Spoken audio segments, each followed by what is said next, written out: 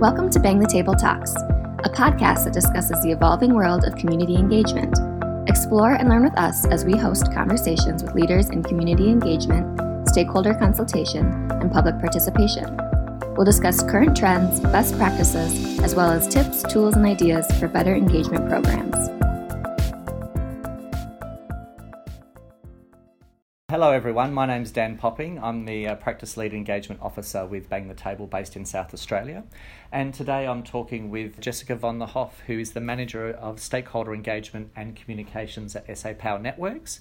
And we're also joined with Tonya Stevens, who is the Reset Engagement Lead for a recent project that they have just undertaken. We're going to talk to you a little bit about that project and some of the lessons they learned along the way and how your digital and online engagement strategy kind of rolled out. So perhaps to get things started, I'm just wondering if you could just tell us a little bit about SA Power Networks. Sure. Hi Dan, thanks for having us. SA Power Networks is South Australia's sole electricity distributor. That means we manage the poles and wires network that delivers energy to homes and businesses across the state. Great. So just thinking about this recent project, I'm just wondering if you could just tell us a little bit about why it was actually required or what was the driver behind the project. Sure. As a monopoly business, we are regulated by a number of regulators actually, but the one that required us to engage with customers around this project was the Australian Energy Regulator. A few years back they introduced an obligation that we needed to engage with our customers around developing our future plans. We were already doing that, engaging with customers in a number of different channels, but I guess this obligation encouraged us to step up our engagement efforts. And aside from the obligation, of course, we know that it's great business practice to make sure that what you're doing is aligned with your customer and stakeholder needs. So we didn't need the incentive to do it, but it has certainly helped the business direct a lot of resources towards the program. So essentially we engage with customers and stakeholders to inform our proposal for managing the state's network for the 2020 to 25 period. Great, fairly large project from what I understand. So being a large project and obviously with lots of different stakeholders and people interested in it, I'm just wondering if you could just tell us a little bit about the engagement process and maybe if you're able to outline some of the key stages of that process. Being a large project, it involved actually a number of phases. So we started off pretty high level, quite broad, doing some research, understanding who our stakeholders were, and that led us down the pathway of actually pulling Dan and the team in to pull together a portal so that we could complement face-to-face engagement and targeted engagement with a digital platform that allowed us to have a broad engagement as well with the community.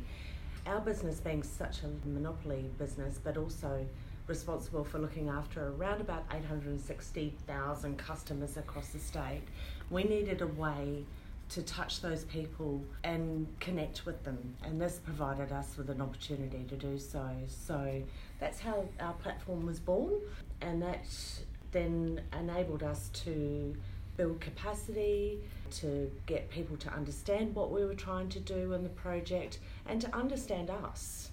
Because we deliver electricity in poles and wires, a lot of people don't know who we are. So we had a lot of work to do to create interest and to create engagement, and this helped us to do so. Great. So knowing that was a sort of a key part of your work, sort of informing and bringing people up to speed, was that one of the first stages of your project around sort of sharing information and understanding who your communities and stakeholders are and how you provide information to them? Yeah, definitely. And in fact, that's one of our challenges too, because electricity is probably not what you call sexy. Mm-hmm. So getting people interested and engaged in what we do is a challenge in and of itself. It's also quite complex because we're kind of the meat in the sandwich. So our business doesn't generate electricity. We're like a transport company. We actually move it from one place to another, and we're not on the bill. So we're not a retailer. Mm-hmm. So a lot of people don't even understand how that whole industry works. So we had to strike the balance between explaining what we do, but not overwhelming people as well. And also hopefully by explaining it, get them interested in it. Okay, interesting. And so sort of thinking about those, the process and the different tools that you've used, I'm just wondering if you could talk us through a little bit some of the sort of face-to-face and also the online engagement tools that you did use as part of the process. Yeah, absolutely. So, Dan, we did do a blend because we were looking at both broad and targeted engagement. So we ran a series of workshops, for example, and Jess can talk to this a little bit, but we had a series of face-to-face workshops and they were very resource intensive, very time consuming. We also ran the digital engagement, so we used a lot of the tools on that platform to try and generate interest. So we had people plotting where they lived in the state, so we could see, where people were and get them interested in kind of the broader community and make them realise that there were connections out there too and people who were also interested in our project from around the state. We used polling, we used newsletter tools, we used surveys, we set up a private page for all the workshop attendees so that they could go in and access confidential information and information that was specific to them, and it made them feel very special. So we used both public forums and private pages. I think as many tools as we could use on that platform we had a go at. Yeah. Any way that we could try and generate interest in our project we used. And also what we tried to do from a continuity perspective was the topics and the themes that we're exploring through the face-to-face deliberative workshops. We then reflected those in the Talking Power website. So where we were asking a series of questions around, for instance, reliability levels and that sort of thing, we would ask similar questions online. So at the end of the day, we were able to capture the two sets of data and have a look at how they played out together. And that was really informative. Spending the time in a workshop, you get to build relationships, your participants can see that you're not just a big company, you're actually people with personalities and faces and that sort of thing. So you do get some differences in responses, but what we found overwhelmingly was that the feedback we were hearing was pretty aligned, both online and through the face-to-face sessions. That was an interesting learning for us. Yeah, great. And so just thinking about how those tools come together, I guess the online, given the fact that your audience is all over South Australia, that does reduce a lot of barriers to those participations. They may not be able to attend the workshop that you've had in a regional area, but they could jump online and contribute in that space. Absolutely. And we worked really hard to drive traffic to the site. Yeah. We used our social channels and that sort of thing. Facebook, we did some targeted advertising where we recognised that we didn't have a lot of people visiting the site from different parts of the state, and we wanted to drive some traffic and that sort of thing. We incentivised people to sign up to the site, and that really worked in our favour in getting registrations and getting people engaged with it. And we're fortunate we had a reasonable sort of Facebook profile, Facebook followers that we could really drive through that platform in particular. Great, and it's an important sort of note worth mentioning, I think, because often a lot of people try to use those social media channels as a tool to engage. And I guess some of, through my experience and some of the things I heard, is that it doesn't actually provide adequate information for people to provide then back with informed responses. Yeah. And so using that social media, I think, is a really smart tool to get that reach and create awareness, but actually drive people back to the engagement portal. In this case, it was Talking Power, where then they could actually come in and contribute, in that space. So well done. Definitely. We found that some of the content that we developed for Talking Power, we focused a lot on video and interactive content where we could explain things easily and people didn't have to read like a big long page of information. We found that using that short sort of video format, snackable content, if you like, through those social channels really helped pique the interest and drive the traffic through to Talking Power, which was great. Excellent. One of the tools that you talked about and part of the process was that you actually recruited a number of different reference groups. And I'm just wondering if you could talk a little bit about how this worked and the role that they played overall in your process. Sure. We had a series of reference groups that we set up, really specialist groups focusing on different areas of our planning. For instance, we had a renewables group focused on the integration of solar and batteries and technologies like that on the network. We had another group for the arborists to look at how we manage vegetation around our power lines. We had a business reference group focusing on business issues. So we had a series of reference groups that really I guess were the foundation for our engagement program after all. Then, as Tonya mentioned, we were able to engage more deeply with those group of people through Talking Power, through the creation of the private page that we set up for them. They all had their own login, they could go in. We set up a forum where they could have discussions amongst themselves. We provided all of the workshop materials, all of the confidential information and that sort of thing. So we were able to kind of use Talking Power to, I guess, add value to that engagement with our reference group members. Yeah, it definitely became a one-stop shop for the vast materials we created in support of those workshops. As I'm sure you can imagine, it being such a long project, it actually reduced the burden on us, because we're quite a lean team. To respond to emails, we could actually drive traffic to one spot. So it worked in our favour as well. So when somebody wanted something from 18 months ago, just it's all there, it's all on Talking Power, you know where to go. So we weren't getting emails constantly asking us for reference material. I think that's really another important point you make, because having that central source of information means that there's one source. And often with these projects, there can be a lot of misinformation or, public views that are uninformed or not informed as much as they should be, sort of circulating around and creating a bit of distrust or maybe dissent in the process. So allowing people to find those facts and those details, I think, is really important. And for you guys, like you've said, having them at one place where you can just constantly point people to was a really smart move. So well done. It's handy for us too. To go back to find stuff, to find everything, yeah. And also, it's just worth mentioning, Dan, we use the Talking Power site to close the loop, if you like, after all of the engagement activities, after workshops and things. We'd post workshop reports up onto the site. Then through our Talking Power newsletter, which was generated through the site, we would send out notification that we posted the report and be able to close the loop with all of our workshop participants and our reference group members and the like, which is great. Well, it's better than great, it's fantastic, because I think often that's one of the things that gets missed with some engagement processes. You don't actually get that opportunity to thank and let people know what was heard or spoken or listened to at that event. And I think that really speaks to then the transparency and the trust that creates from your audience, being able to go to your site, see what you did, look at those results or the outcomes, or even if it was just a transcript of what took place. So there is nothing hidden and everyone has that access to that information. It's really good. So we might talk a little bit about some of the other learnings and things that surprise you in a moment, but it's always interesting to kind of listen to some of the major challenges that you've experienced, because there are other organisations and utilities going through a similar or about to go through a similar process. So are there a couple of kind of challenges that you guys faced, and maybe you could talk about how you overcome them or dealt with them? Sure. Probably my biggest learning, Dan, has been around managing stakeholder expectations. We went into this process really wanting to engage deeply and meaningfully with our stakeholders and our reference group members. We wanted to be responsive and make sure that we were talking to them about the things that they wanted to talk to us about.